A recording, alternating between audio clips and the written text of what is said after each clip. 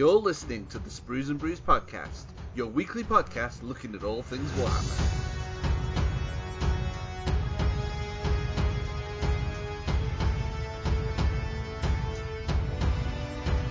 Hello and welcome to episode 192 of the Sprues and Brews podcast. My name is Dave and I'm joined once again by Matt. Hello. And Andy. Hello there. So sadly, no Jay this week. He's too busy earning the coin for more Warhammer, but I'm sure he'll be back next week, chomping to talk about some more Warhammer goodness. Now, for this week's show, in our main segment, we're going to actually be taking a bit of a delve into our ongoing projects and new projects coming up. This is a little bit inspired by an upcoming event later on in the year, which we're going to talk about in more detail when we get to the main segment. But it's pretty exciting, and I'm really pumped for it. We've also got quite a chunky news section this week. I know there's been quite a few reveals today, actually, hasn't there, Matt? It has, yeah. It's been a good day for reveals. Yeah, it has. We picked the right day to record this podcast. All happens on a Monday. And, of course, we will be talking about this week's top three, of which we're going to be discussing our top three discontinued paints. So which paints are we longing to return to the range? Which paints do we miss the most? We've been absolutely bombarded with community top three picks this week, so we're going to read out as many as we can towards the end of the show. But that's quite a ways away yet, because we've got quite a lot of fun things to talk about in the meantime. I'm going to start this week with our hobby update, as we always do. So, Andy, what have you been up to in the hobby since the last episode? Well, after the doubles event and finishing my War Dogs, I think it was like the Thursday night before the event, I decided this week I'm going to have a little bit of a quieter week. So I've just focused on building stuff, specifically stuff from the Age of Darkness box set. So I've been building some Cataphractii Terminators. I've built 5, all of them with combi bolters, 2 power fists, 2 chain fists, and a power sword, which works out at 225 points, I think it is. So if I build the other 5 from the Age of Darkness box set exactly the same, it's almost like a nice 500 point force to just focus on. And building them, like I mean, I love my Terminator models, but building them, they were really nice. I mean, the shoulder pads are a little bit sort of wobbly, but once you find the correct spot for them, they go together perfectly. It's just finding that initial sort of spot. I've also built another 10 Mark 6 Tactical Marines from the Age of Darkness box set. I've gone for regular bayonets on these guys rather than the chainsword bayonets that I went with on the other squad. And then I've been poring over the Necromunda book, the Book of Judgment, for some Palatine Enforcers for a for something that we'll probably end up talking about later in the episode. So and yeah, that's about it really. Just building some Horus Heresy stuff and yeah, doing a bit of reading for some upcoming events. Nice. I've also had a bit of a quiet week. I know last week I was mentioning I was completely ripping apart my game tree, which seems to be taking absolutely forever to finish. But I have now pretty much finished it. I've now got a clear space for painting. What I do have and is sort of next to be painted is I've got a full unit of built and primed Orlocks. So I had previously painted a couple of these, but neither of them have made it into my starting gang. So I've now got that finalized. I know how I'm spending my credits for the start of our campaign. Much to your delight, Matt, I have decided to drop my pooch. So the first thing I'll be buying when I earn enough credits is a dog for my gang. Because I love how you make me sound like the bad guy. You are the bad guy. Tells me to not take a dog in my gang. I was really looking for... Actually, the real reason I'm not taking the dog is because I built one of my gangers wrong. I forgot that the Jews for Orlocks can't take auto guns. So I had to find the points to build another one that was armed as a Juve. So that's what happened there. But they're really nice models to put together. They're all primed. They're all ready to be painted, which is my priority this week before moving on to something really important, which we're going to talk about later on in the show. Aside from that, I have not really done anything else, I don't think. No, I think that's it for me. Matt, how about yourself? So when the warrior lodges spread throughout Horus's fleet and there were secret meetings and coins passed and some would say almost cults, but that would be ridiculous. There was one rule that when anyone asked them, what they were involved in, the answer would have to be, I can't say. And unfortunately, I can't say what I've been painting this week. It is really exciting though, so just imagine me painting some cool models. Sadly, that is all I've got for you on the update, Dave.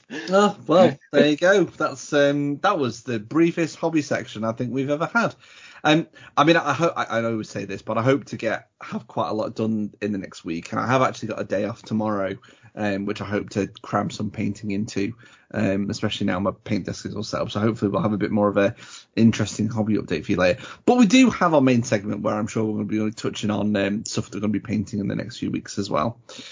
I think without further ado, we're going to take a brief pause and then we're going to come back with all of the latest news.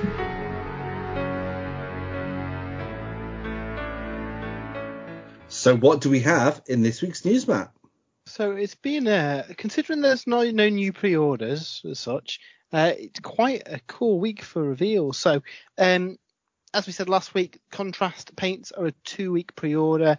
If all the heresy hadn't dropped recently, I'd have ordered the whole lot. I might have to order an assortment. Certainly the washes. But yeah, that's on order for another week. But there are some interesting pre-orders coming next Saturday. For a start, a lot of made to order. So there's some very classic Chaos Sorcerers that are up for made to order. These are some really, really old models, but they're kind of iconic, and kind of that theme goes for a lot of this stuff on this pre-order this week. Yeah. We've also got the made to order Exalted Champion.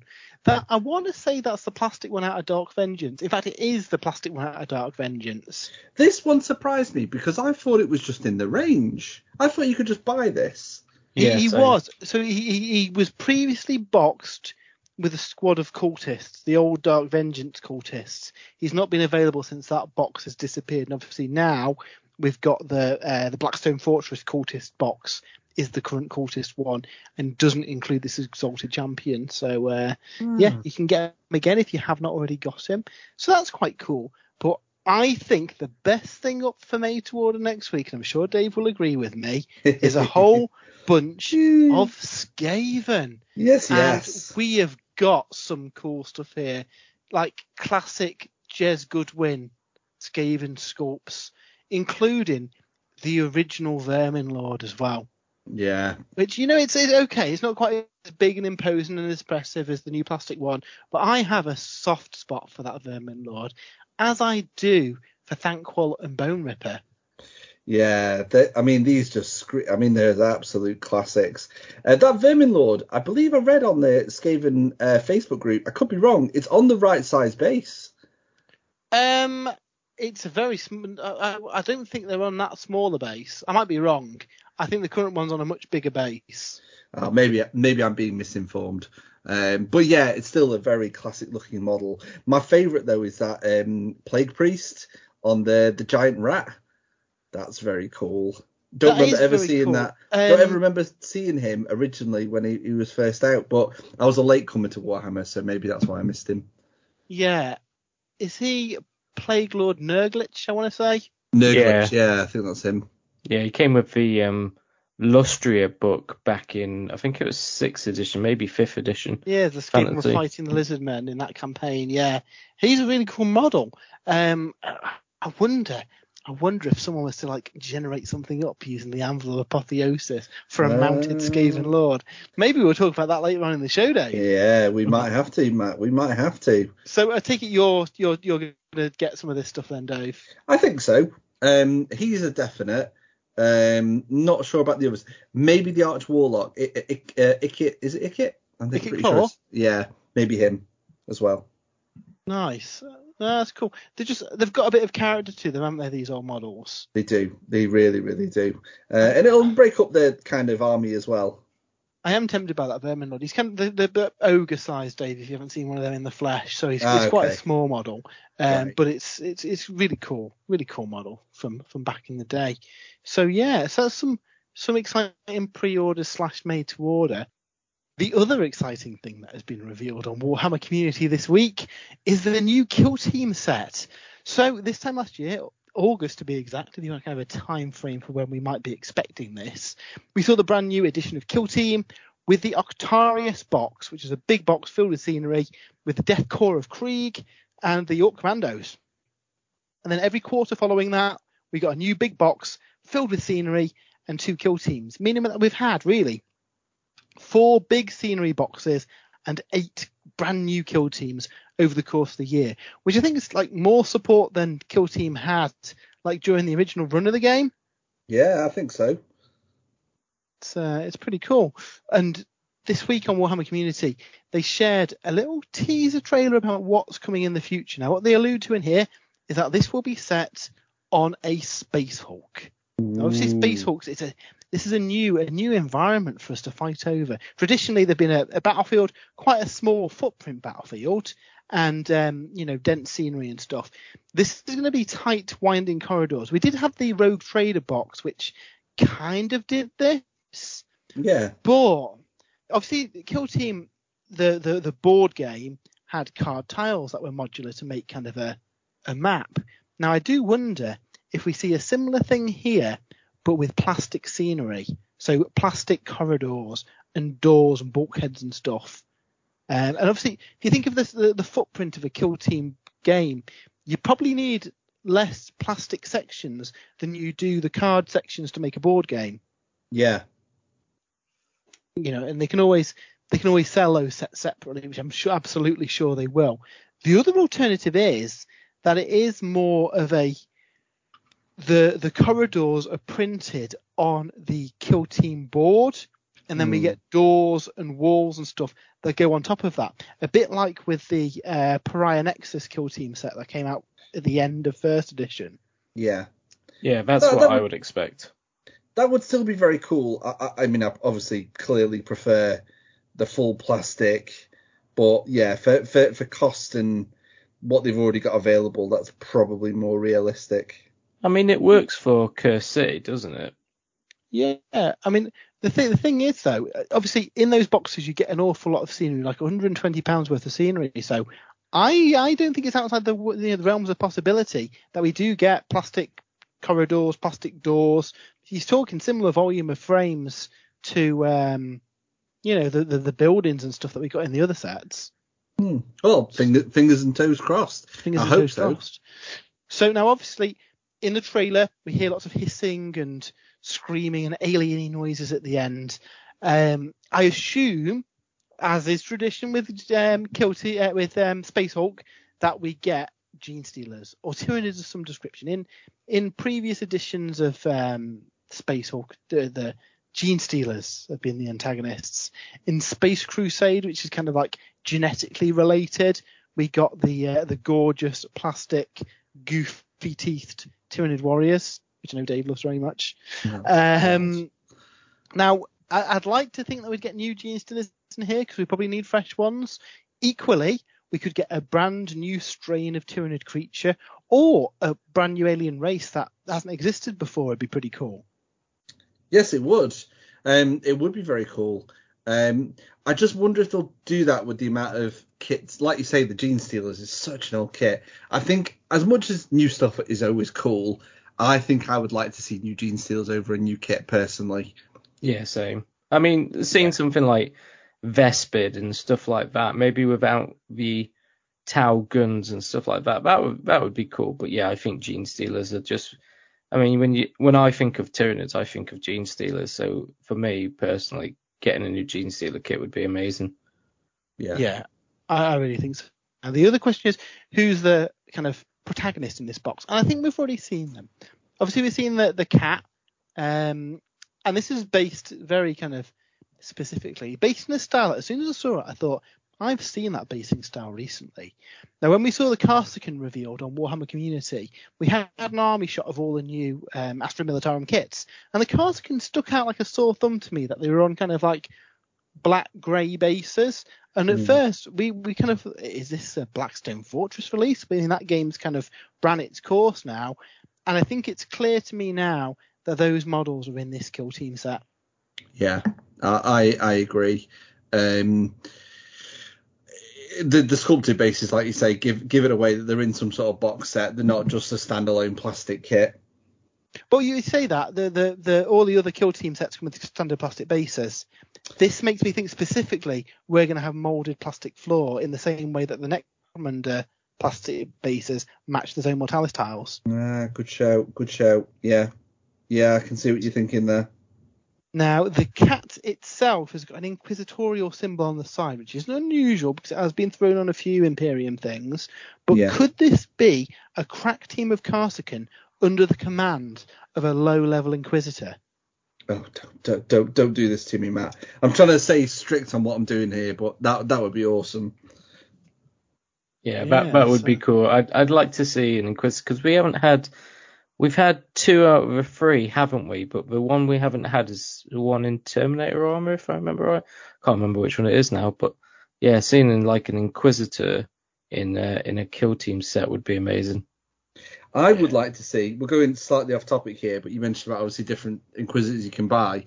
I would like to see, in the similar vein to the Sisters of Battle, what's she called? The Canoness, an Inquisitor kit where you can build your Inquisitor to like your order and equip him how you want. That's what I'd like to see. But anyway, we're going completely off topic. Yeah, I mean, unfortunately, with this being a Kill Team set, I don't think we'd see that in this box. No. Particularly. Unless, of course, they had rules for different operative Inquisitors, in which case then, yeah. And then you never know, in a future Agents of the Imperium book, could you see Karsakan as like a retinue choice for an Inquisitor, so you can do a pure Inquisitorial army? Yeah, that would be amazing. Because at the moment you have like Acolytes, which if you look at the gear, you can they are a bit like Karsakan. With like, they can take las guns, they can take some of the special weapons that Scions and stuff can take, like hotshot las guns, I think they can take as well. But yeah, those new Karsakan models would make great inquisitorial retinues. Yeah, they really would. So but guess what, guys? You haven't got long to wait to find out what is actually in this box. Oh, really? This coming Sunday at 2 p.m. is the Summer Skirmish Preview Online, where we will see revealed all the new releases for the next 3 months generally, and you never know, maybe further into the future based on the last reveal show that we saw, for Kill Team, Warcry, Warhammer Underworlds, Blood Bowl, and Necromunda. I am a big fan of skirmish games, and I am very, very excited for this reveal show. Obviously, the big ticket ones are probably going to be this Kill Team Space Hulk game, and what we assume is the new edition of Warcry set out in the swamps of Ger. That sounds super exciting. Mm-hmm. Equally, Warhammer Underworlds, we're due some new war bands, aren't we? We are. Possibly even the next season, because we've got like 2 seasons a year now, haven't we? Yeah, we have. You're right there. So we'll get a new starter box then with 2 new war bands. Well, potentially.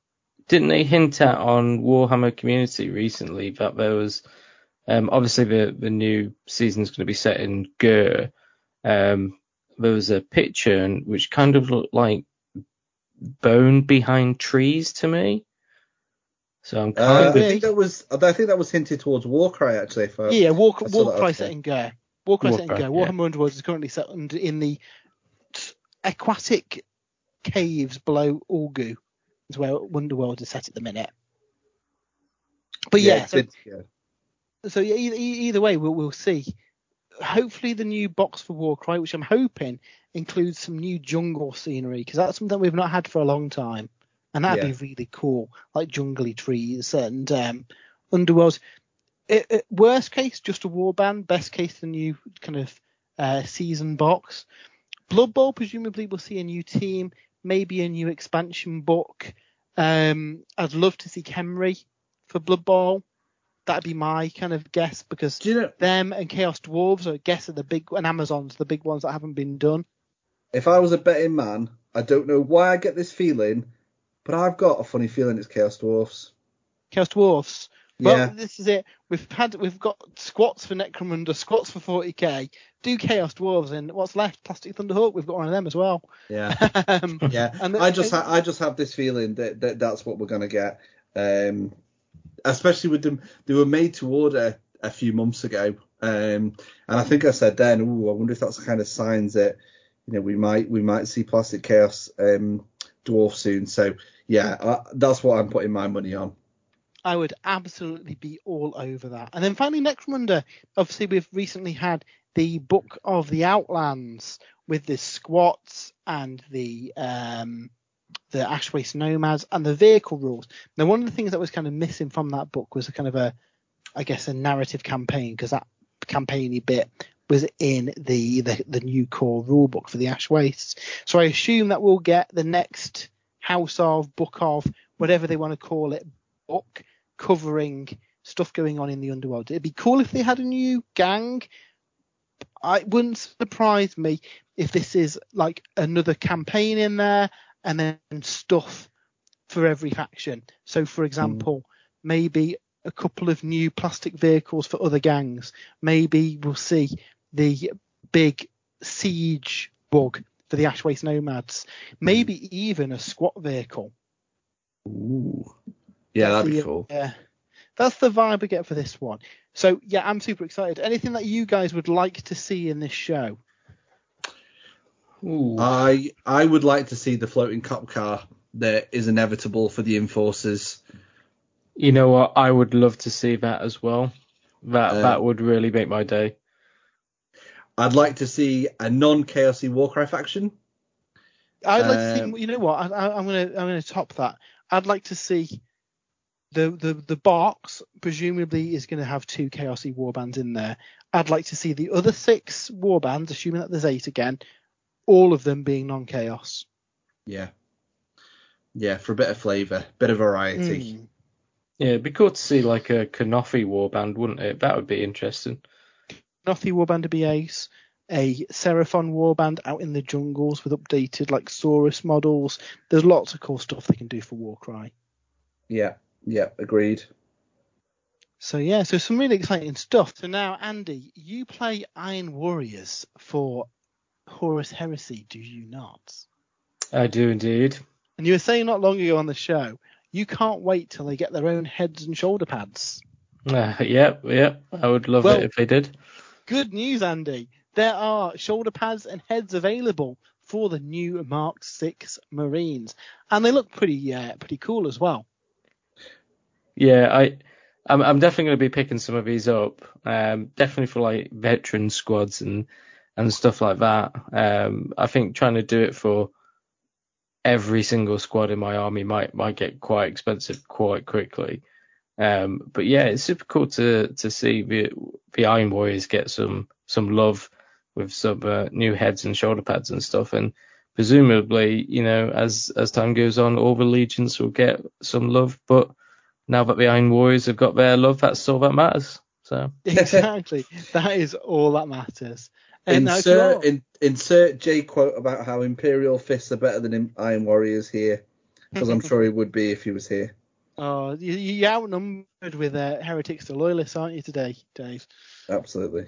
If you are a Horus Heresy fan, though, Warcom also dropped another great post with Legacies of the Age of Darkness, which is a compendium that contains the rules for all the models not contained within the Age of Darkness books. So basically, the Liber Astartes and the Liber Hereticus contain rules for models that you can currently buy right now. There's a lot of models that have either been discontinued or they never made models for. So it's a big, I think it's over a 100-page document with the rules for all that stuff. Anything that you could previously use in the previous edition of the game is in this as a free download. That includes your classic attack bikes. That includes your classic boxy dreadnoughts. Your current Terminators that you can just buy in Games Workshop. Those rules are in there. All of the Legion-specific stuff that's gone in there. It's really cool that they've done this. And again, there's no, Legends thing where this isn't tournament legal. All of the rules for Heresy, wherever they live, are perfectly legal for your games, which is really, really cool. Yeah, I like that. That's nice. Nice touch. Completely free as well. Yeah, and then alongside this, we've got the Exemplary Battles unit update. So in the run-up to Heresy, every month or so, they put out a document with a bit of lore and background and some scenarios, but then also some profiles for some units. And they have also been put in here as well. So these are basically special variant style units that you can get for a lot of the legions now that, while they weren't in that, again, the core Liber volumes, these are perfectly legal for your army. So really, really cool. And they're going to keep dropping these. I think every month they said they're going to be dropping more content like this. So, for example, the Sun Killers for the Emperor's Children, they're essentially a specialist heavy weapon squad, but they've got some special rules that represent the fact that they're, I think it's 5 to 20 guys wielding plasma cannons or las cannons. So, yeah. I'm absolutely going to be adding a unit of them to my Emperor's Children. So, yeah, there's lots of cool stuff in there. Definitely check it out. Now, we talked about Necromunda a little bit earlier, about some new models. There's some new models coming out to represent some profiles that we've had in books for a while now. And these, again, are models I'm going to have to pick up and add to my gangs because they are beautiful. First, we've got the Propagandist. He has a big stick with like 3 TVs on it and some big like loud hailers. And his job is to give speeches and kind of shout out propaganda and sway people to your cause. It can increase your gang's reputation, and it can also make it easier to recruit new members to your gang as he's spreading this propaganda. And the model is just beautiful. I love it so much. He can be hired by any gang at all, so whether you're lawful, outlaw. Unfortunately, not an Ashwaste Nomad because they've got some special rules about their hangers-on. If you are specifically a slightly naughtier outlaw gang, you could also hire an agitator who basically spreads rumours and he's a bit of a troublemaker. Similar kind of role to the Propagandist, but is unique to those more sinister warbands. He's holding aloft an enforcer's helmet, and I assume that the enforcer's probably met an untimely demise to this guy with what looks like a medical syringe that he's got as well, which I'm fairly certain you don't want to be jabbed with. No, absolutely not. This is my favourite of the 2 models, and I think one of the reasons for that is that enforcer helmet. Due to this model, are you aligning your Orlocks with the bad guys then, Dave? So you can take them in warbands? I want to see how the campaign pans out, I think, Matt. Oh, you're hedging your bets? Yeah. You want to get on the wrong side of the law first. Okay. See what options become available. Okay, excellent. So these are both really, really cool. Hopefully they're not too far out. They tend to show up on pre-order not long after being previewed, so I'll be getting these and picking them up because they look amazing. And then finally in the news, the Leagues of Votan have had some news dripping every week, and today we saw some new models. The Einhir Hearthguard. Now, these guys are in exo armor, which is the kind of squat equivalent of Terminator armor back in the day. Back in the classic squat models, they looked a bit more like Iron Breakers, are they called? Big, heavily armored squats, basically. These guys have taken that, kind of merged it with more of a Terminator look and a bit of a more sci-fi vibe to them. And I don't know. Maybe just because I am so like charmed by the old exosuit aesthetic, I don't know. You know what would make the difference for me? If these had a clear dome piece that went over the head.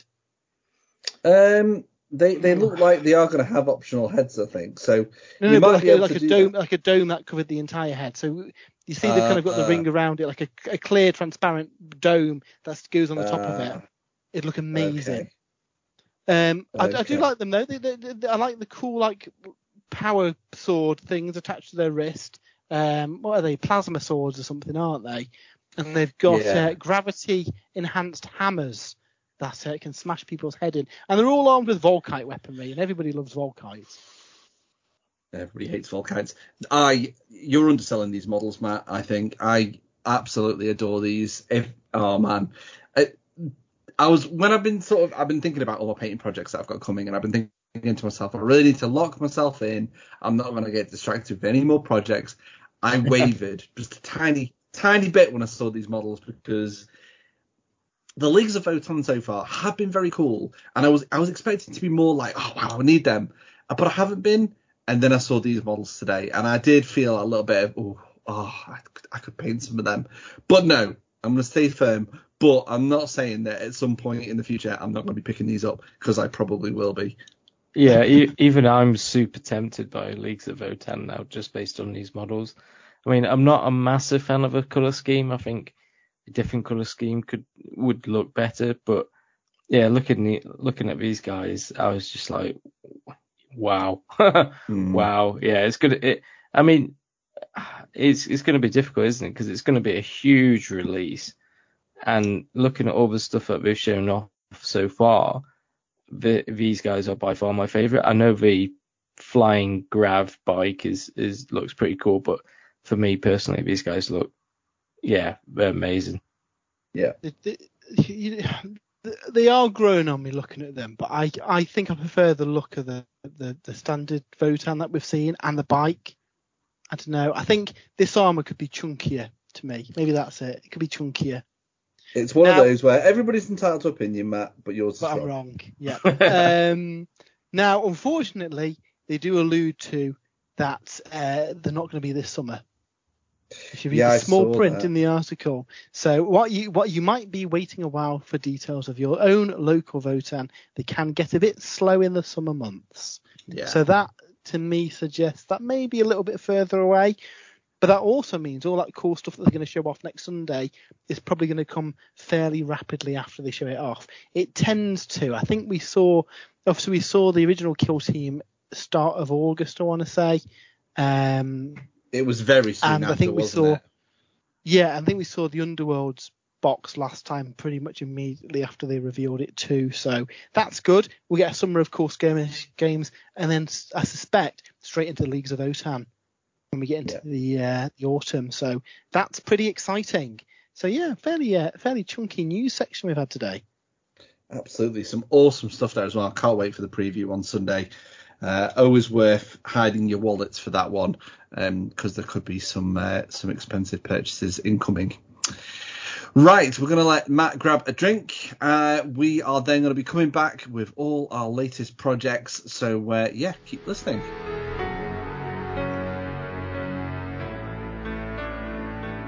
Every now and again on the podcast, we like to dedicate a main section to what we're kind of up to in the hobby ourselves. Obviously, we have a lot of review stuff and things like that, but we also have our own personal projects and goals for those projects to be completed by. So we've got quite a few coming up, so we decided to chat about that this week. Needless to say, guys, we're going to be very busy for the rest of this year, aren't we? I think we are. Yeah. And really, this only takes us to October? Yeah. So without further ado, let's talk about the soonest thing that's going to be happening. And this has been a long time coming, especially for Matt and also for me. But now we can really fully get on board with all this because we've got Matt and Jay joining us, and that is the start of our first Necromunda campaign. Yeah, so me and Dave have been into Necromunda for ages, and we've been trying to get the buy-in from the guys for a big Necromunda campaign. I think with Ash Wastes, it's offered the opportunity to kind of like start a new campaign, hasn't it? There's stuff that appeals to different people. You've got all the vehicle elements. You can still mix in some Zone Mortalis stuff to have a variety of different gaming environments, but also 2 brand new gangs as well, with the Ashwaste Nomads and the Squat Prospectors.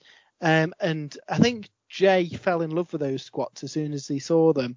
So we find, and Jay's been kind of, I don't know, maybe he's not felt Necromunda in the past, but he saw these, which was enough to convince him to play a game. And we always said, as soon as Jay plays a game of Necromunda, it'll be his favourite game. And he had a practice game the other night where I was kind of like talking him and Lee through the rules, and they both fell in love with the game. So we've got a nice little group. So I will be arbitrating it, and I want to have it a nice narrative going on with some little twists and tricks and stuff going on. It'll be mostly kind of vanilla Ash Wastes campaign out of the new Ash Wastes book, but I will be integrating some of the stuff that we've seen in other campaign systems as well, and have some surprises and stuff, because that's got to be done. So obviously Jay will be using his squats. Lee will be bringing his House of Shadow. Delac. The Delac, yeah. So that's pretty cool. Now, Dave, what are you thinking of bringing for this? You mentioned your Orcs earlier in the show. Yeah, so I'm going to be bringing the Unchained Pistons, Matt. This is a gang of Orlocks. I've liked the Orlocks since they came out, but I've finally got my gang together. I've got them built, I've got them sprayed. I'm going to try and get as many painted before we commence the campaign this coming week. And yeah, I mean, would you like me to take you through? Yes, please. That sounds amazing, Dave. Let me go through. So my gang is led up by Rufus. He is the road captain, so he fills the leader position in a Necromunda gang.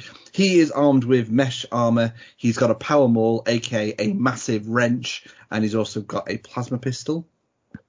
We've also then got Torque. He is a road sergeant, so he fills the champion role. He is armed with a grenade launcher because grenades are awesome in Necromunda, and he is wearing mesh armor as well. Nice. We then have Harry the Hammer. He is my arms master, so he's also a champion. He is also wearing mesh armor. He is armed with a big two-handed hammer, but he's also armed with a stub gun just in case he does need to shoot something. We then have Tanya, who is a little bit inspired by, I don't know if you guys ever played Red Alert, Command & Conquer Red Alert. A long time ago, Dave. A long time ago. There was a secret agent that you could have, like a spy called Tanya, and she was like, I can't remember any of her sound quips now. Should have researched that before the podcast. But anyway, she is my wrecker. So she's one of the ones with like the jump packs. She's got a stub gun, a fighting knife, and she's also equipped with a demo charge because I wanted something that was going to pop open some vehicles. And how cool would it be for somebody with a jump pack to jump onto some vehicles, attach a demo pack, and blow it up? So it's very Django Fett, isn't it? Yeah, definitely doing that. We then have Bert. He is my first gunner, so he fills the ganger role. He's armed with flak armor and an auto gun. His best mate Ernie is tagging along. He's also a gunner, also a ganger. He is equipped the same way, apart from he also has a fighting knife because I had the points. We then move on to my Jews, starting with Bullet Bill. He is armed with flak armor, an auto pistol, a stub gun, and a fighting knife. So he's got two pistols for extra pew pew. And then we have Mad Doc Maddox. He is my last Juve. He is also wearing flak armor. He also has an auto pistol. And because I had the points and it looks really cool, he's also got a chainsword. And then to finish off my gang, I've got a medic in the shape of Dee Dee, or her real name is Dr. Doris. And that is bang on 1,000 credits. So that's my main gang. I'm also going to be running, because we're running an Ash Waste campaign, I've also got a rock grinder. That's going to be equipped with a heavy flamer because that's what my vehicle has. And it's also going to be ridden by an Orlock crew. And I think that's pretty much bang on 400 points, which is what we're allocated for vehicles. So I am super excited to see how these guys get on in the Ash Waste. That's really cool. You're upgrading one of your gangers to a specialist. You get it for free, and they get access to more weapons and a skill as well. But the question is it going to be Bert or Ernie? That's the question. Does it have to go on a ganger, does it? So a ganger can be upgraded to a specialist, yeah. Okay, so I don't know. Yeah, it's going to have to be between Bert and Ernie. Ernie's got a fighting knife, so maybe Bert deserves the specialist. I don't know. We'll decide. I'm not sure. No, that sounds really cool, Dave. I take it you're excited for this. Very excited. I've not actually used the Orlocks yet because when we played previously, Matt, I used my Goliaths, but my heart was never really set on those. They were really set on getting the Orlocks on the board. So, yeah, really looking forward to my first game with them, whoever that may be against. Yeah, wow, well, this is it. So, Andy, what are you thinking of bringing? So, I'm thinking of bringing some enforcers. When we had the 40k doubles, I was kind of and ahhing between the Palatine Enforcers and the Van Saar, and it was only because we started watching Bad Boys for Life on the TV in the hotel room, but I decided on the Palatine Enforcers. I think we were just flicking through the TV, and then we just turned to each other and we were like, "Yes, Andy, do the Enforcers." Yeah, Bad Boys themed. Bad Boys theme. So it's going to be. I haven't named everyone and I haven't worked out my gang and everything like that, but it's going to be Squad BB4L, Bad Boys for Life. Which is I'm gonna have like I was looking at either the Ridge Runner and putting like a little siren on top and using that as sort of like my vehicle. But looking at the Rock Grinder as well, that kind of looks more like an armored truck that police would use as well. Yeah, like a riot kind of van thing. Yeah, kind of like that. So my thought In fact, is, you know what? You can build it as the transport, like flatbed version, so your guys can like ride in the back of it and then all pile out with their riot shields. Yeah, that's basically what I'm thinking. I mean, looking at the box, I know there's a sniper rifle, so I definitely want one of those. I think if you're going to be playing in the Ash Race, then having a sniper rifle hopefully should come in quite handy. But then, yeah, having a couple of guys with riot shields, you're still going to be going into sort of like the buildings, the hab blocks, or these sort of things. So you're going to want a couple of guys with breach shields. And then, I noticed that you can actually buy a mechanical dog for the Palatine Enforcers as well, which I think would be quite helpful in the Ash Race for sort of tracking down, I'm using air quotes here, prey. Prey, okay. And dealing out judgment. So, yeah, I'm like I said, it's all sort of still in the design phase for me, but yeah, the Palatine Enforcers, I'm getting super excited about them. If you start your gang with a dog and Matt doesn't give you any grief, there's going to be words. Depends how many points this dog is. If it's 100 credits, I might advise against it. If it's cheap, then if it's cheap and cheerful. It's a tenth of your gang. I'd like to have at least one. I think there's a rookie you can have in the Palatine Forces. So yeah, I'm definitely going to have at least one rookie who's hopefully going to rise up through the ranks and not get killed in this first game. Yeah, the cool thing about Necromunda, if you have your Juves and the like, they're really your leading stars. They start off with fairly rubbish stats, but because they level up so quickly, better than the gangers, really you kind of want to maximise your Juves to get all the kind of experience upgrades and stuff on them. And you've got a cool story then if your guy kind of evolving. I think that's the fun thing about Necromunda, the kind of like narrative element to it. So obviously as arbitrator, I'll be throwing in a gang, the Ashwaste Nomads, just so we've got an even number of like main gangs in action. So I've got a variety of stuff, including Bortak, my chieftain, known to the locals as June Claw. Kafkatan, my champion, he's a watcher. He's known as Scorpex Sting. They've all got similar names. He's got a rocket launcher. His job is to pop open those vehicles that you'll be driving towards him, or at least cause them to flip and whoever's inside them to die horrifically. That's a vehicle died with them. Mushtar is my Stormcaller. He's got the Stormcaller staff, so he can control the weather and make sandstorms, limiting visibility. So while you say your sniper rifle might be useful, to paraphrase Wanda out of Multiverse of Madness, what eyes if you can't see?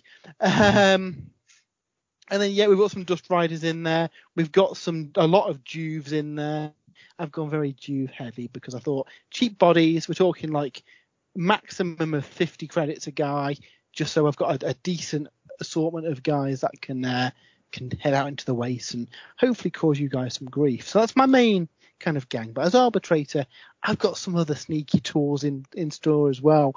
I've been sending you Vox transmissions from the Hive City, and the Lord Helmore has summoned you all to a council on Thursday where we'll find the lay of the land and everything. So that's super exciting. I'm planning on having lots of handouts and interactive stuff and I'm thinking doing it on the website, spruesandbrews.com, having a big map where you can track who's got control of certain areas, and that'll obviously change over the course of the campaign. Because you can do this where each kind of period of the campaigns, like a week or two. But just because, we're at the point now where we've got real lives and it's a little bit more difficult to book in a game, this is going to be more of a long form one, isn't it? Where each period is going to be a month. And that basically means that over the course of the next 7 months, we've got to try and get in a game of Necromunda or challenge somebody to a battle of Necromunda each once a month, which I think is more achievable than trying to squeeze it in, isn't it? Absolutely, yeah. Now, that doesn't mean you're only going to play one game, because obviously everybody has to challenge somebody once a month. So Jay could challenge Dave, but equally Dave could challenge Jay, and they have 2 games within that month. So it should work out that everybody gets a game against everybody. But there is rules in place that if somebody's already had a challenge, you can't fight them again until everybody's had one.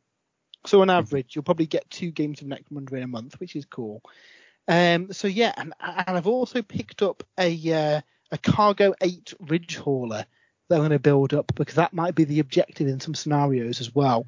And maybe an entourage of bounty hunters that the Guild of Coin has employed in order to protect their assets.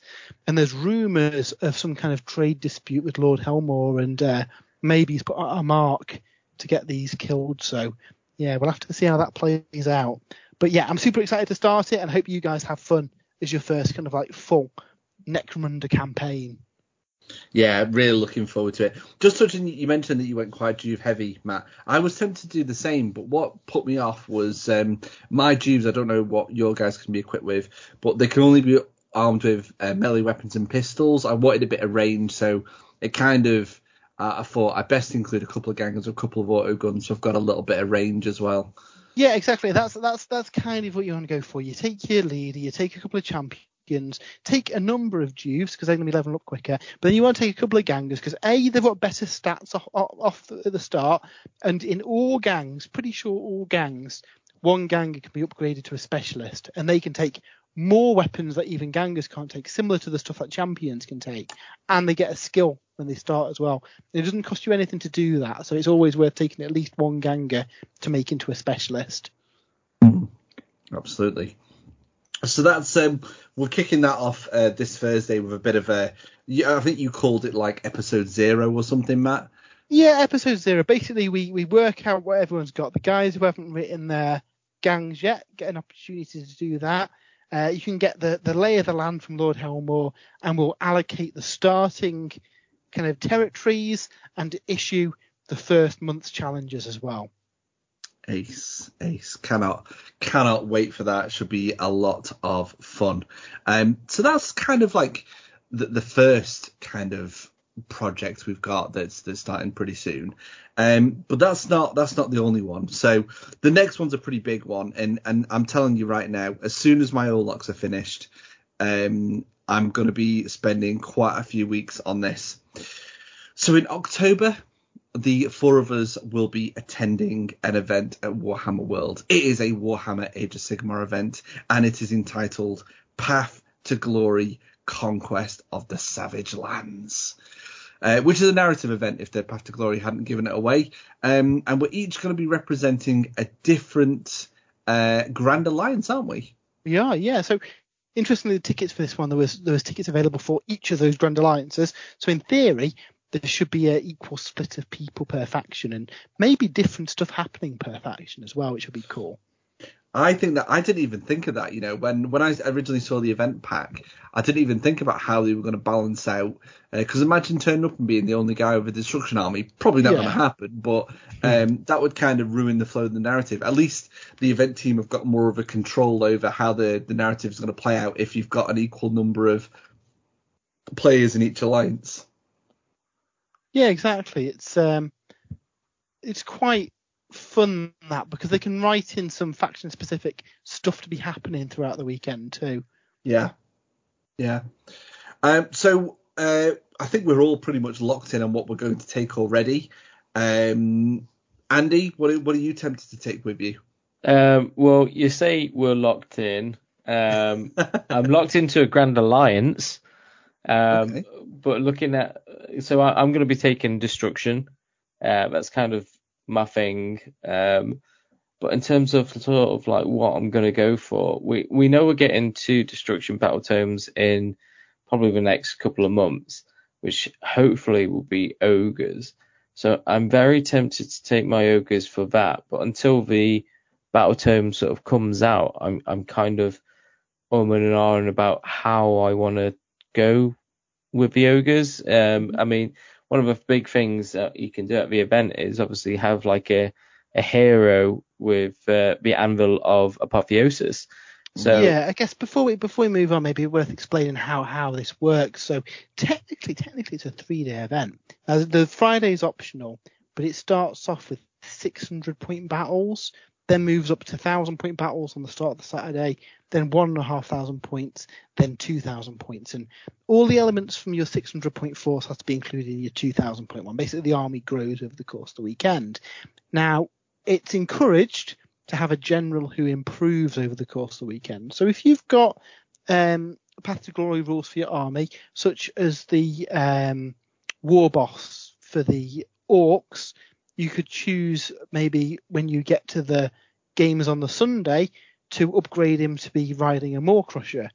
Or alternatively, you can create characters using the Anvil of Apotheosis, and the events team have put different like thresholds of points that you can spend on them. Obviously, you times that by 10 to convert it into a proper points value, and you've got to buy it as part of your army. But I think all of us pretty much agreed it'd be cool to not use any special characters at all, have our general as a created Anvil of Apotheosis hero, and try and craft a story over the course of the weekend. Yeah, I mean, for me, Path to Glory, like, named characters already have their narrative kind of written into them. The legend's already there. And yeah, for me personally, I mean, ogres don't have any named characters, but yeah, I don't think I'd want to use them. But yeah, I'm looking at ogres because I've got a lot of Gutbuster ogres painted up already. So I feel like the work that's needed to finish that off and round that off for a Path to Glory event will be a lot less than like Gits and Cruel Boys and stuff like that. But then tying it into one of my hobby resolutions, which is paint the entire Dominion set, I've got a lot of Cruel Boys for that, and it'd be pretty cool. Oh dear, that was a terrible pun.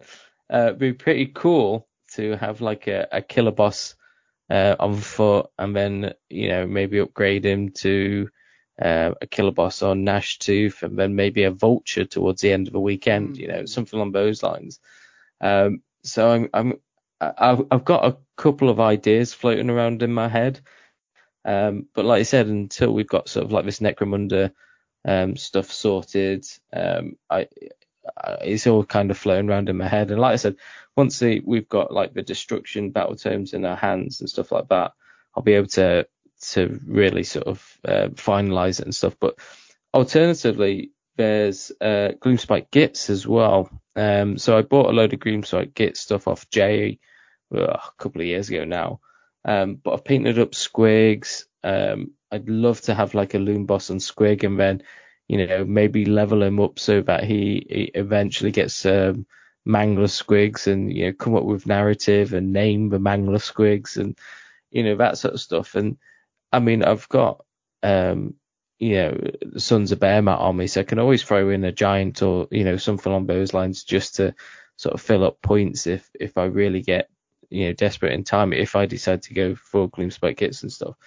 But yeah, I think I'm going to go with the ogres. I think I'm going to lean into that. But at the minute, like I said, I'm not quite sure how I want to go with them.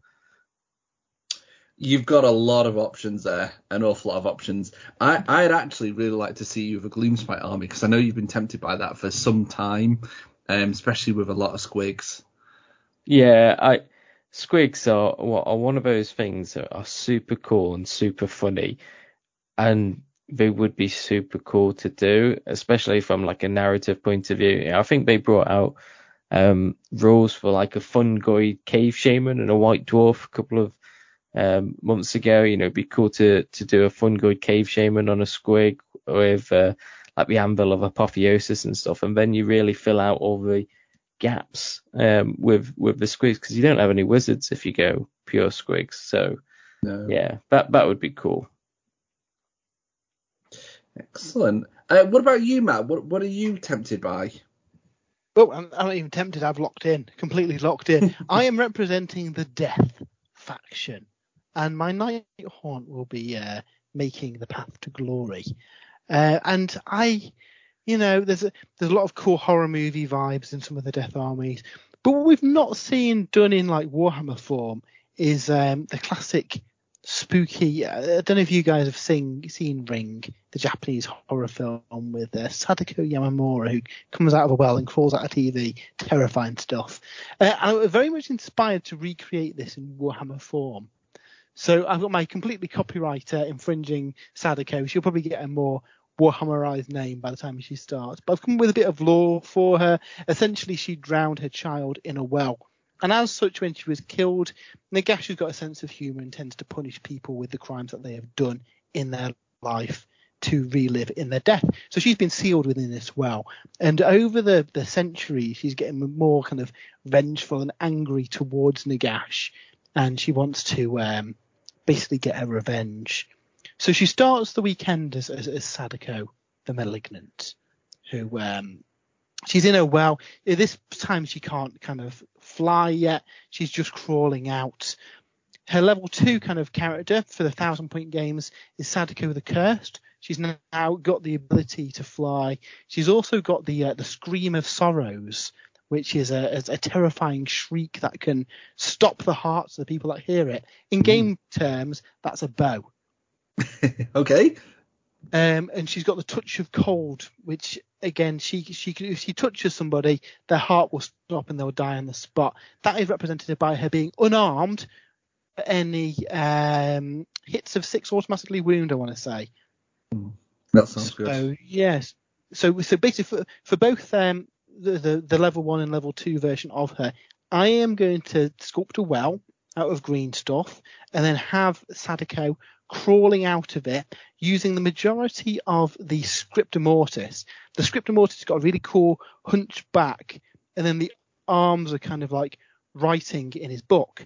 So by just modifying the hands a little bit, re-angling the body and then giving it like a long, I say tail, but ethereal kind of like body leading into the well, which will be then like black down the bottom of it and filled with kind of fake water. It will look like this thing is crawling out of the well for the kind of like level 1 and 2 kind of version of it. That sounds so cool. Yeah, so going up to level 3 and 4, and I don't know if there's going to be 2 models yet, time constraints. I want to do it as 2 and have this thing getting bigger and more powerful over the weekend. So at level 3, it becomes Sadako the Unleashed. It has escaped from its well. It can now fly, and it is a lot more deadly. Has all the abilities that it had above.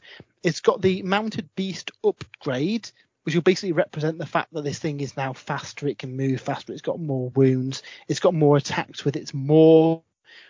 Model wise, I'm thinking it's going to be heavily based on the Morngul. So it's got that big nasty mouth, the big kind of, again, big weird long arms that'll be clawing.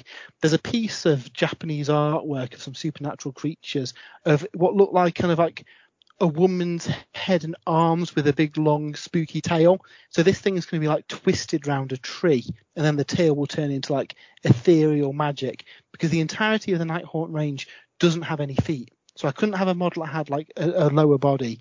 So it has to kind of transition into a ghosty bit to keep it kind of like, I guess, the same aesthetics as the rest of the range. This thing's also got regenerate as well to represent the fact that she's building her power. And then finally, the level 4 version, Sadako the Unbound, is same again. I changed the Mounted Beast for a Gargantuan Beast, mostly for the attack upgrades on the mount, which again represents her mouth and claws and stuff. It still regenerates, and it's also got kind of crashing spirits. It's got a big wave of spirits around it that lash out and attack her victims, and that will use the rules for a tail for a Gargantuan Beast. And I guess the thing I'm trying to get to here, while you've got some fairly generic things on the Anvil of Apotheosis, with some imagination, you can make them apply to anything you like. A bow could be a warpstone shotgun, for example. It's just a profile. It does something. So yeah, and then the level 4 version, obviously keeping with the kind of Japanese theme but with a Warhammer twist. I kind of pictured this thing standing atop of a Torii gate, the big kind of like Japanese gates that they have. Yeah. Now the closest thing to that in Warhammer is the top of the Lumineth Shrine. It's got that kind of gate aesthetic. So this thing's perched on the top of that, and then we'll have like, the bit in Doctor Strange where he's got the kind of like cloak of spirits around him, that kind of vibe behind it. Yeah, that would look absolutely fantastic. Yeah, that would look really, really good. As soon as you were kind of describing what you were looking at, I instantly thought of that Lumineth Shrine. It's absolutely perfect for what you want. Yeah, it really is. It really is. So obviously we'll have these on a number of different bases.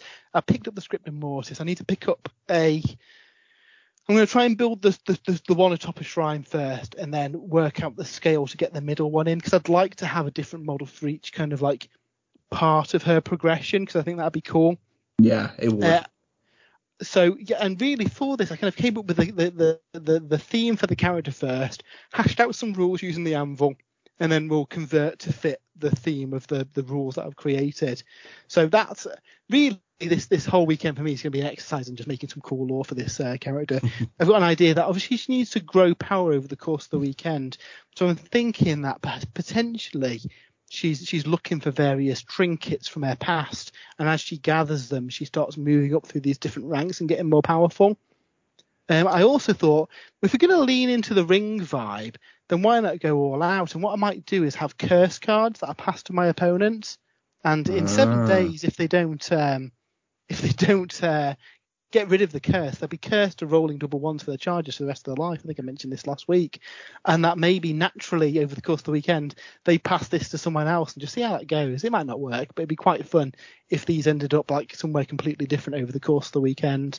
Mm-hmm. And then finally, for my army list, I want to do like an arcane tome that's all chained up with a padlock on the front that my, victim, if they so wish, can unlock and have a look within its pages, and have like the war scrolls for each variation of it in there, and maybe at the end of day 1 I add in some more information on what's happened and have a bit of an evolving story. Then I've got that as a little keepsake at the end of the event.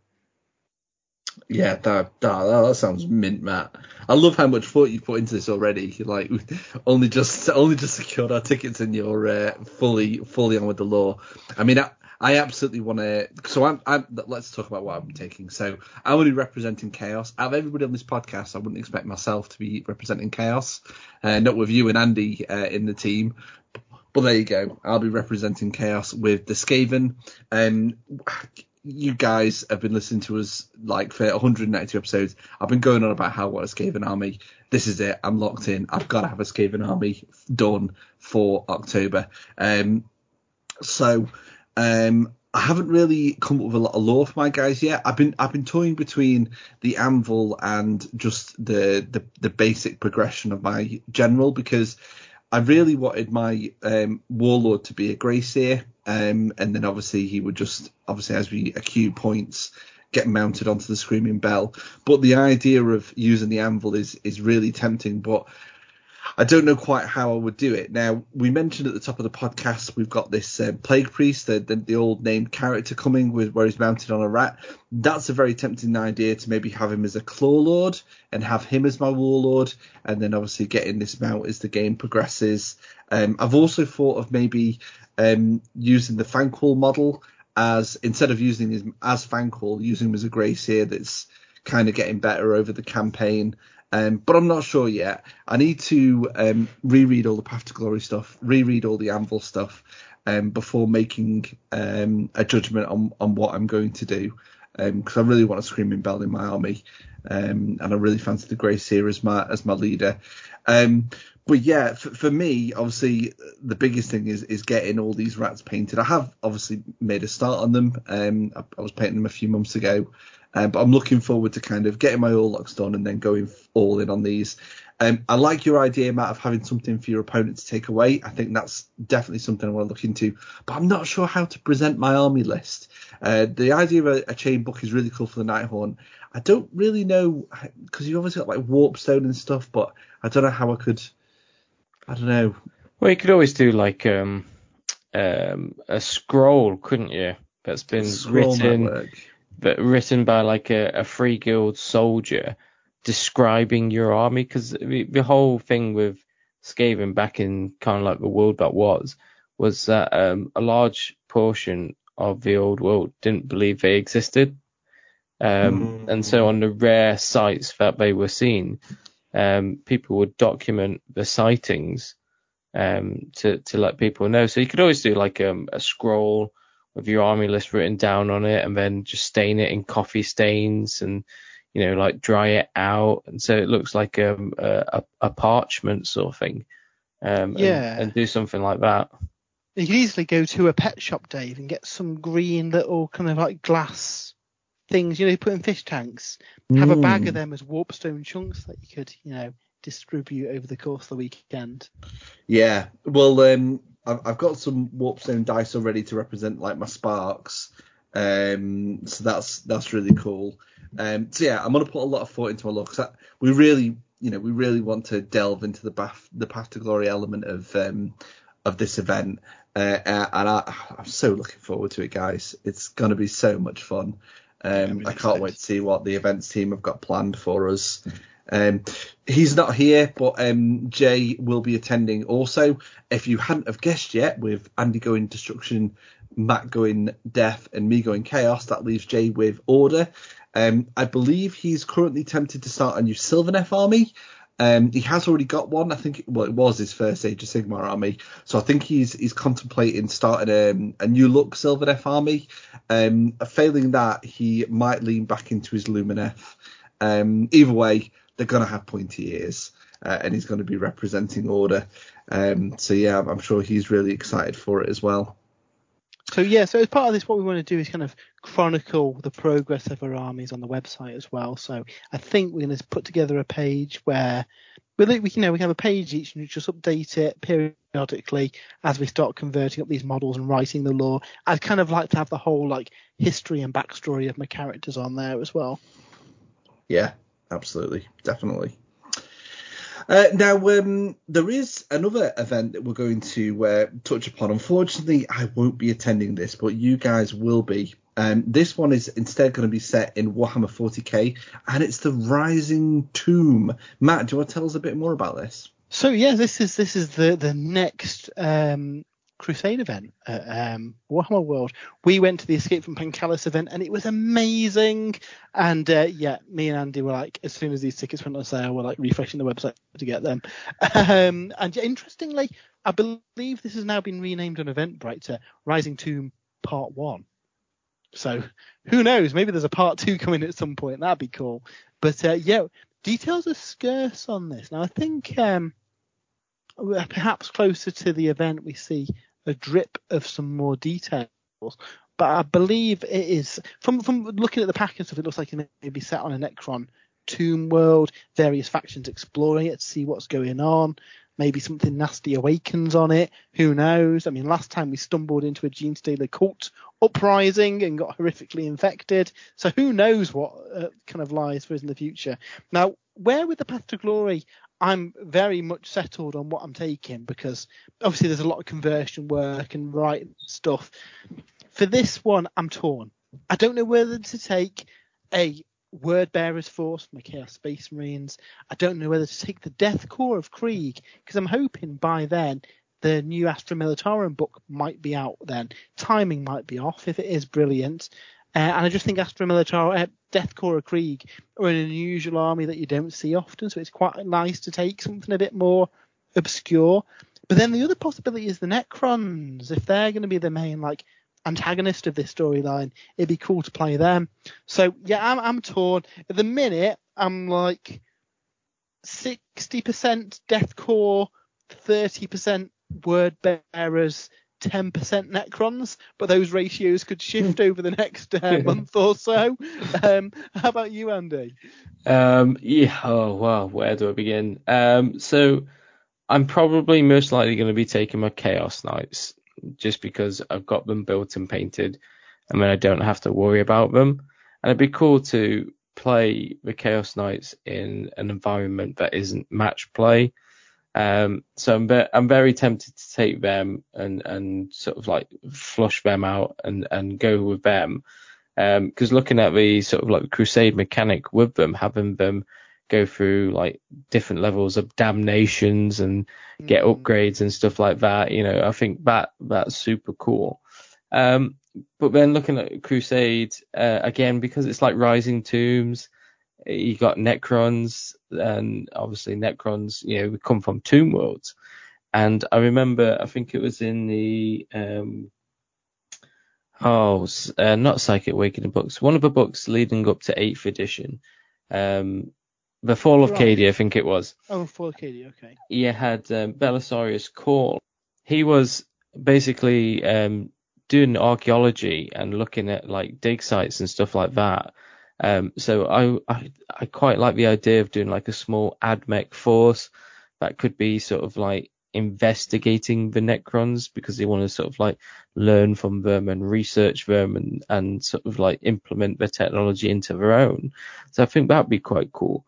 Like an exploratory force, that'd be cool. Yeah, that sort of idea. But looking at it, I'm like, money-wise, that's quite expensive to do. The Chaos Knight's already built and painted, and that gives me some more time to work on like Necromunda and the Path to Glory stuff. So I'm kind of torn. I mean, I'd love to do Night Lords as kind of like a sort of like a guerrilla warfare style Night Lords force to take to the event. So, a couple of units of Raptors, a couple of units of Warp Talons, maybe, a small squad just for, holding objectives, and then have like some Hell Brutes and stuff like that sort of mixed in, and really go for that sort of like terror tactic sort of aspect of the Night Lords, where, you're not necessarily trying to wipe them all out, you're just trying to get people to run away and, that sort of stuff. So I think that could be quite cool.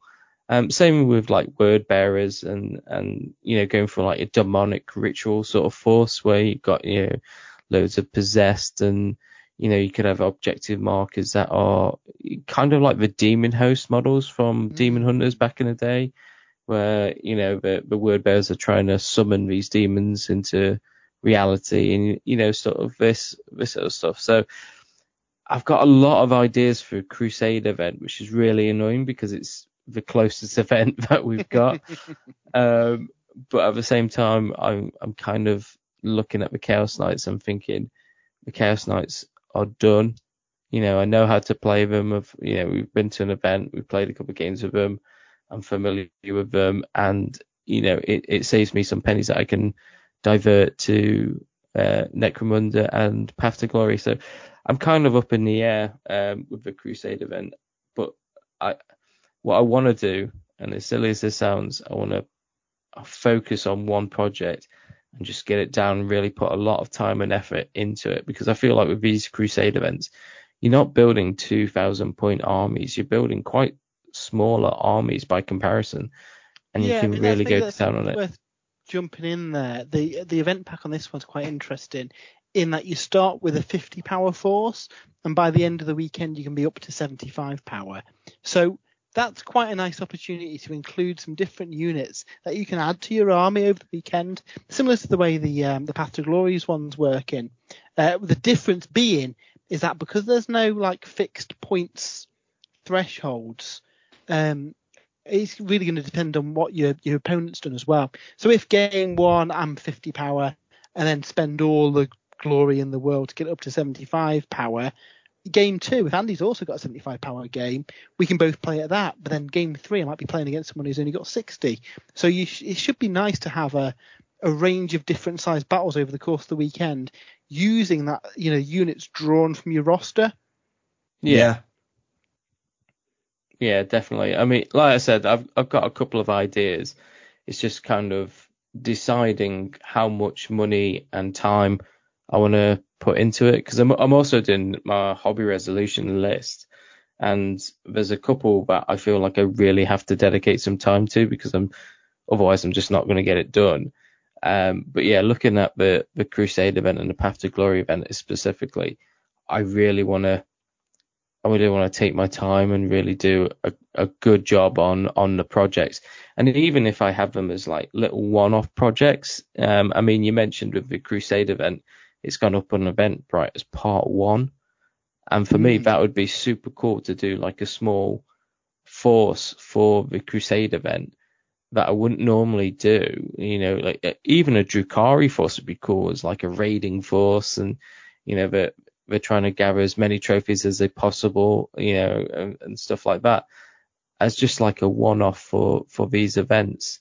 So yeah, I think over the next week or two, I'm going to have to make some very difficult decisions and really jump into it one way or the other. Yeah. One thing that's certain, like with the Path to Glory, I want to go all out and name all my characters and write some background for them and have a purpose for them being there. So hopefully we learn a little bit more about kind of the storyline on the path up to it, and then kind of tailor the story around that. I think that'd be cool. And equally, like the fact that it's called Part 1 alludes to the fact there might be a Part 2, and then you've got some cool stuff.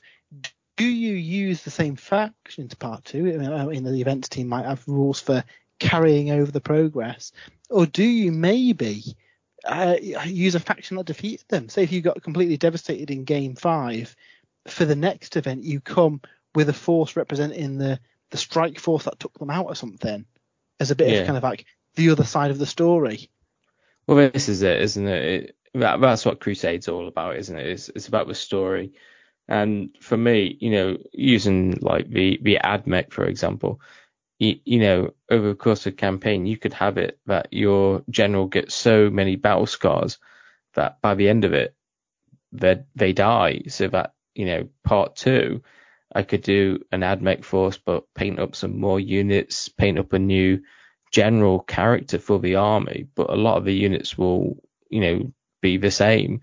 So it's kind of up to you as how far you want to go to it. But I mean, for the doubles event, you did an army list, didn't you, Matt? And you wrote a bit of narrative for each of your knights.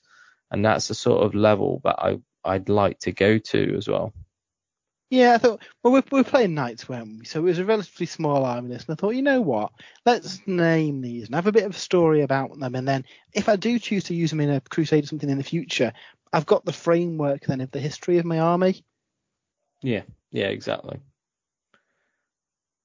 Excellent. I wish I was going to this event. I know I'm not, but if I was, I'd be 110% taking the Sisters of Battle, because they're another army like the Skaven that I really want to get finished. And it would have been a really good event to get them ready for. Although realistically, I know me, I wouldn't be able to do the Skaven Ancestors to get them ready. Because when's the Crusade event? The Crusade event is the 3rd of September. Yeah, so there's no way I'd be able to get a Sisters Army and a Skaven Army done for September and October. Not a chance. Now, obviously, they're the 3 main events that are coming up. But, Matt, you also have a couple that I think you might be attending with Jay, at least one of them.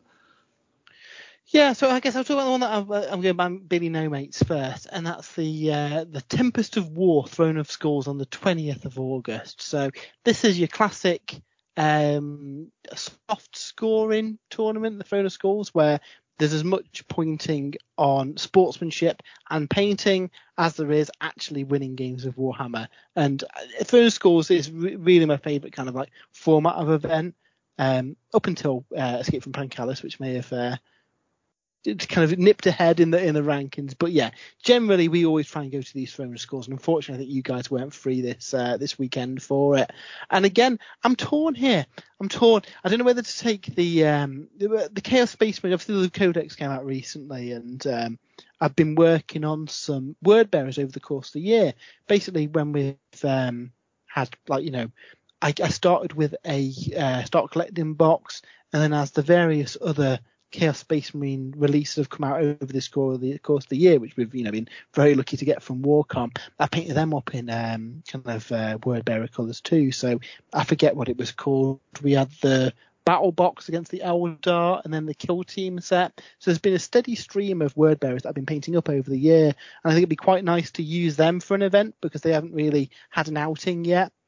So they may go to there. Equally, it could be the Deathcore Krieg. Basically, whatever army I don't use for the Path to Glory, I'll take for the Throne of Skulls, because I quite like to take a different army each time as well, just so it's a bit of variety, and again, it's quite fun to tell that tale. The other event that me and Jay are going to is the Horus Heresy Battles in the Age of Darkness on the 23rd and the 24th of July. This is the first Horus Heresy event using the new Age of Darkness rules for the second edition of Horus Heresy. And again, it looks like it's more of a kind of a light scoring one, with an emphasis more on telling the story and seeing if the traitors or the loyalists win, rather than a more kind of grand tournament format where we're just looking for the top 3 players essentially. And again, I think this will be quite some fun. There'll be camaraderie with your faction, and in true spirit, Jay has gone loyalist and I've gone traitor. I'm torn on what to take. I'm thinking I might take advantage of the fact that you can take an allied detachment. So I can take a mixed army of Emperor's Children and Sons of Horus, because I've been torn on which of these I want to do. Why not both? Is my conclusion now. And it means I can have different elements. I'm thinking at the minute predominantly Emperor's Children, Third Company. So this is when Fulgrim has kind of retreated back to the ship, and his legion are just run riot now. Eidolon's taken kind of effective command. They've got augmetic upgrade. They've got sonic weapons, and the wrong uns really. They're just raping and pillaging on Terra. And I'm thinking of theming this around Saturnine. So while the Emperor's Children are kind of doing their assault on the walls, at the same time the Saturnine assault's going on, where Abaddon and an elite cadre of Sons of Horus make an underground assault into the palace. Spoilers, sorry guys if you've not read that one yet. So this gives me the opportunity to have that represented on the battlefield, where it's predominantly Emperor's Children, but I have a small contingent of Sons of Horus led by Abaddon himself as my little kind of strike force that will go to kind of cut the head off the snake. I really like that idea. I think that's a really good idea, Matt.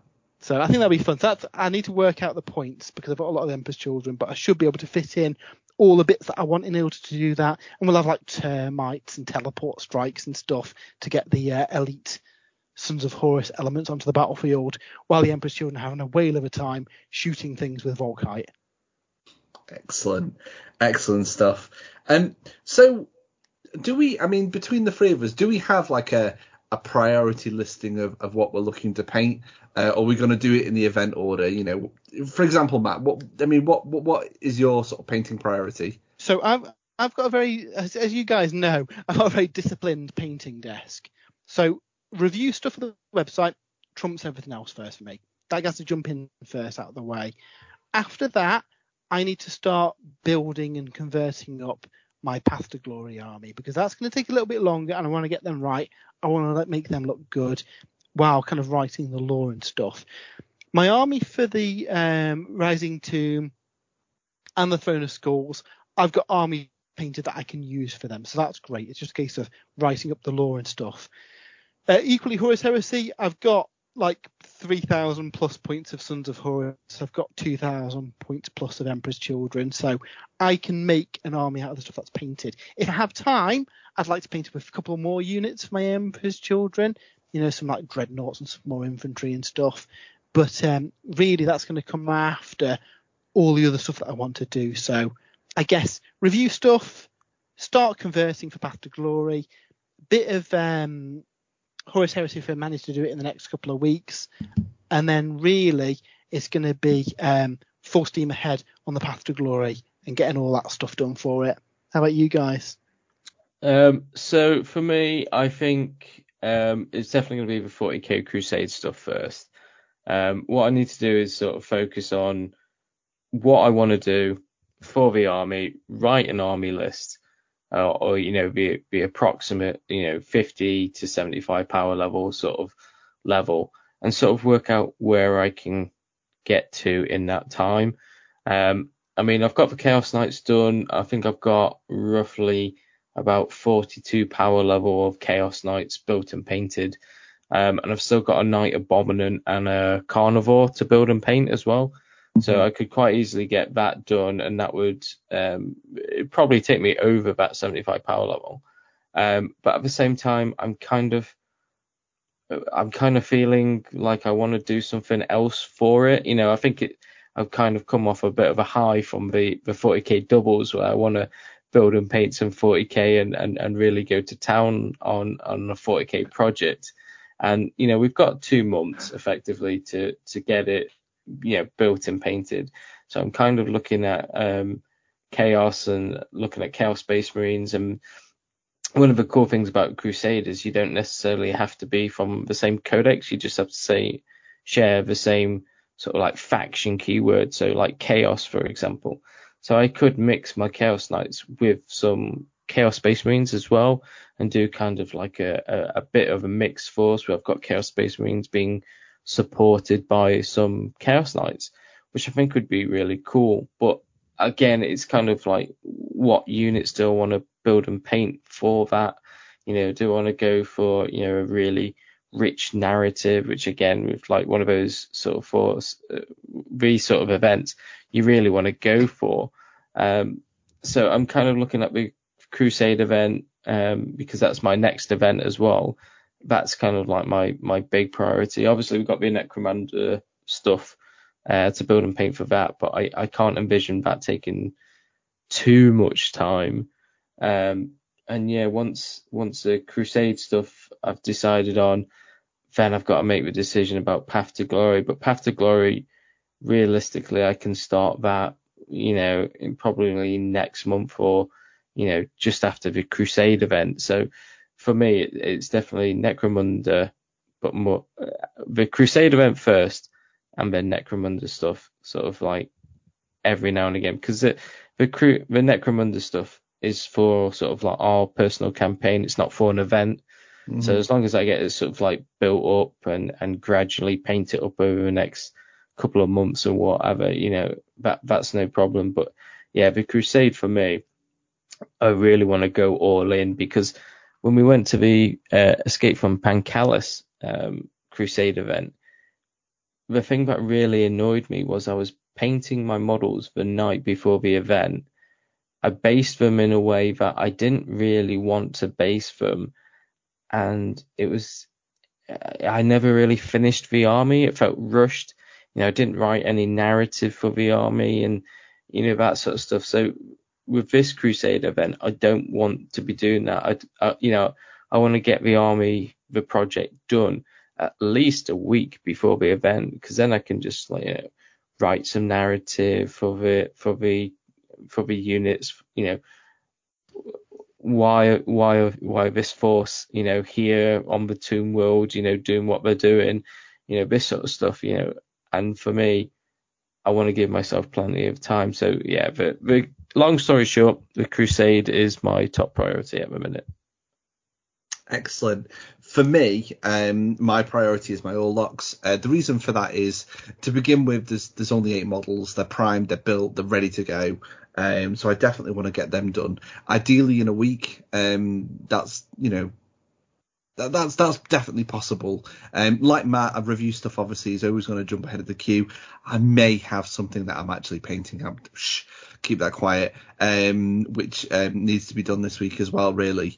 But yeah, I do want to get my Orlocks done. My second priority is absolutely the Skaven. So I really want to get these guys done as quickly as possible. Kind of like with you, Andy, I want to make sure I've got enough time to really delve into the lore. I mean, I'll probably be creating the lore as I'm painting the units as I go, so that by the time the army's completed, I'll at least have the groundwork or whatever of the lore of my army ready to go.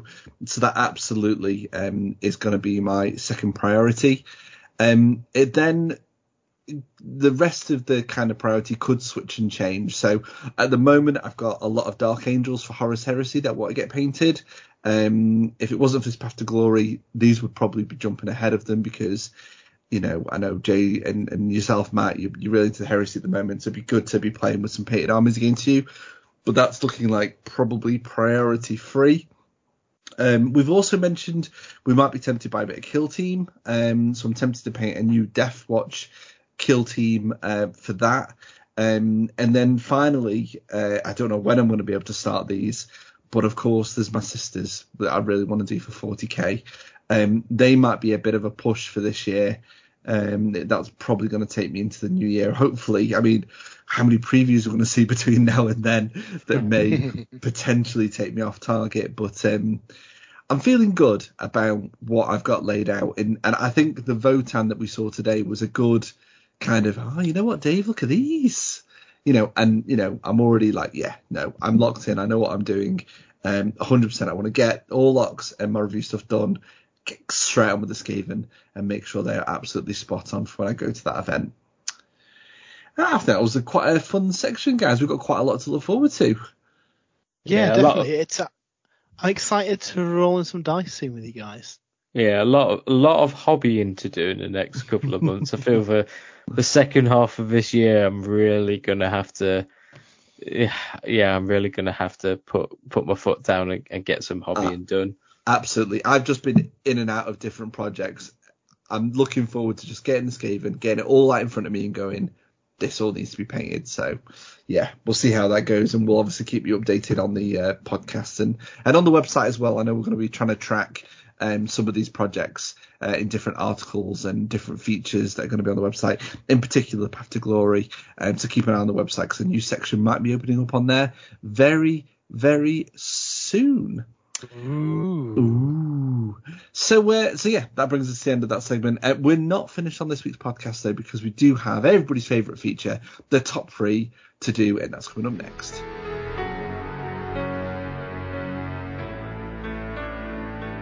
So it is time for this week's top 3, where we're going to be discussing our top 3 favourite paints that sadly have been discontinued.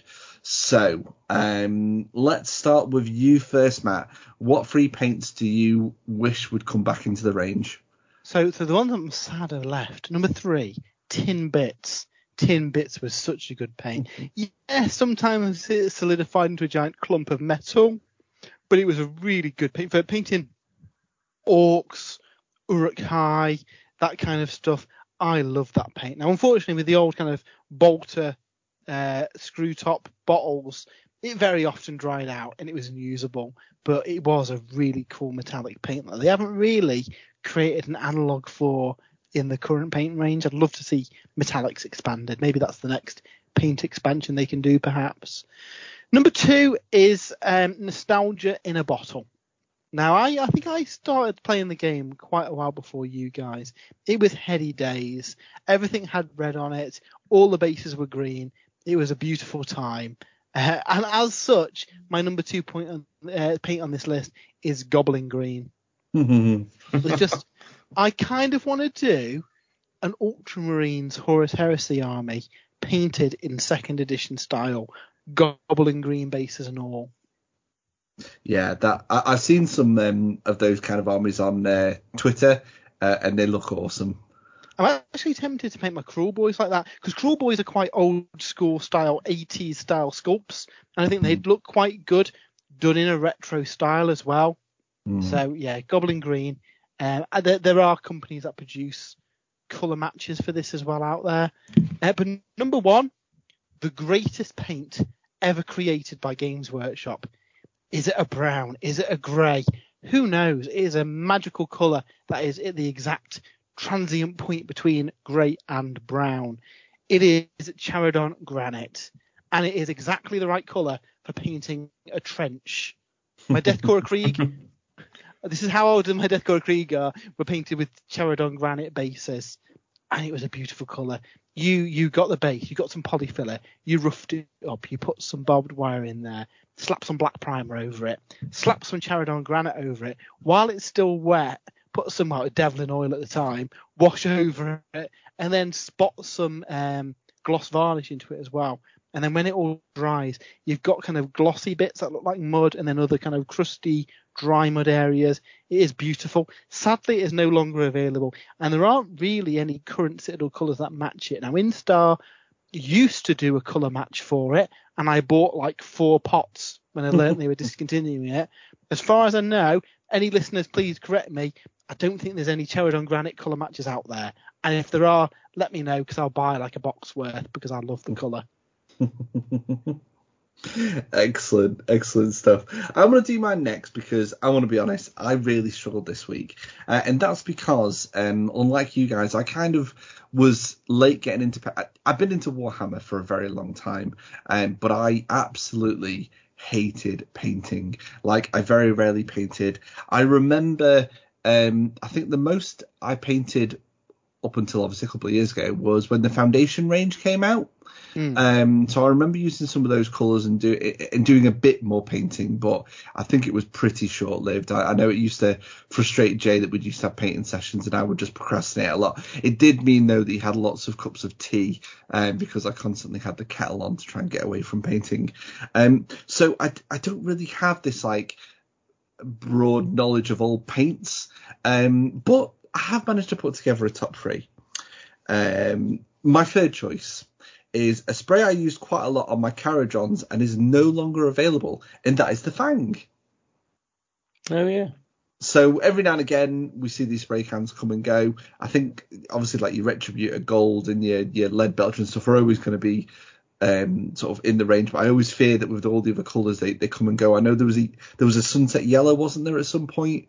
That's long gone, and so was the Fang, which I thought was a really nice blue. And was brilliant on my Carajons. I think the last Carajon ship I painted was actually undercoated by Matt using the Fang airbrush, which was the next best thing, because I couldn't get hold of the spray, unfortunately. So, that was my third choice. My second choice, there are other silvers that have come and gone, but for some reason I always had a fondness for this silver, and that was Mithril silver. Oh, Mithril silver is nice silver. Yeah, which was a really nice. I remember painting it on like chainmail and stuff, and it being quite nice. I imagine it being quite nice, sort of shaded now as well. I don't know. Whenever I think of classic paints, that's always the paint that comes to mind. I must have just had loads of them or something, but it just kind of stuck in my brain, so it had to go in the top three. I think Runefang Steel's a similar one, but it's a bit whiter than the more silver of that. Yeah. And my top choice is a paint I've never used, but I feel like I should have used it because everybody talks about it. And in fact, it's already been mentioned on this week's top three, and that's Goblin Green. You never painted a green base, Dave? I've never painted a green base, Matt. Everybody seems to have this fascination with this Goblin Green paint. So you know what? I'm a bit jealous. I've got a bit of FOMO. I want some Goblin Green paint so I can see what the fuss is about. So there is my slap together top three. Andy, what's in yours?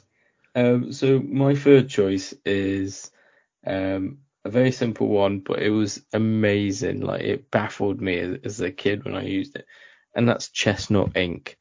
So I used to use this over sort of like silvers and stuff like that, and it would sort of like tone it into almost sort of like a darky gold brown sort of colour. And is absolutely amazing. I mean, if you watered it down a little bit, you could use it as like rust on weapons and stuff like that. It had so many applications for use and stuff like that. And especially with like a lot of projects like the Chaos Knights that I've been working on recently, having a little bit of like chestnut ink as like almost like oil sort of like coming out of the joints of the knights, stuff like that would be super, super cool. My second choice is I like to call it almost cheating. It was cheat in a bottle basically, and it was Talon Flesh, which is a foundation paint, and it was basically like Cadian Flesh Tone is in terms of like its sort of tone, but it went on in sort of like a nice thick coat, and it was so quick and nice and easy for painting like ogre skin and stuff like that. And yeah, I really miss it now. My second choice was Talon Flesh, and then my first choice, I'm not gonna lie, I generally had a little bit of a tear in my eye when they discontinued this, and it was Devlin Mud. Oh, Devlin Mud's a good paint. Yeah, I think the first army I ever finished fully to completion was a Warhammer Fantasy Dwarf army, and it was basically a load of base coats and then just Devlin Mud over the top. And the Devlin Mud, it was like magic. It turned it from a bunch of base colours, which you sort of looked at and went, oh, right, yeah, okay, it's, is it tidy? It doesn't look tidy, or there's a bit missing there about whatever. But as soon as you put that Devil Mud on the top, it just turned it into something that was amazing. And I remember painting the night before several tournaments, and it was only because of the magic of Devil and Mud that I was able to finish those armies off for those tournaments. And I really wish there was some Devil and Mud kicking around now.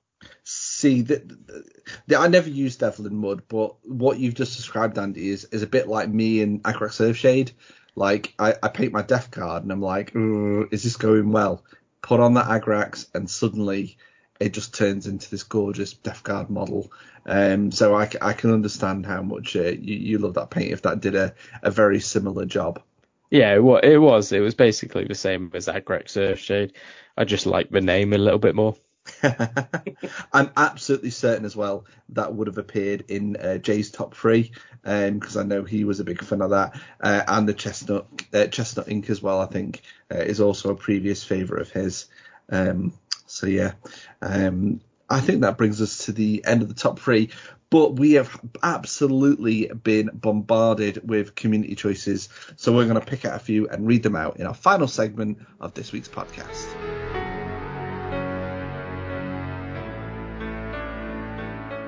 So it is time for the final segment of this week's podcast. It's time to read out some of the community top 3 picks. We're going to start over on Facebook. Sean Gleason has gone for Deadly Nightshade, Pallid Flesh, and Orange Wash. Craig Chesters, the chief unicorn himself, has gone for Devil and Mud, Tentacle Pink, and Matt's favourite, Charodon Granite. No further questions, he says.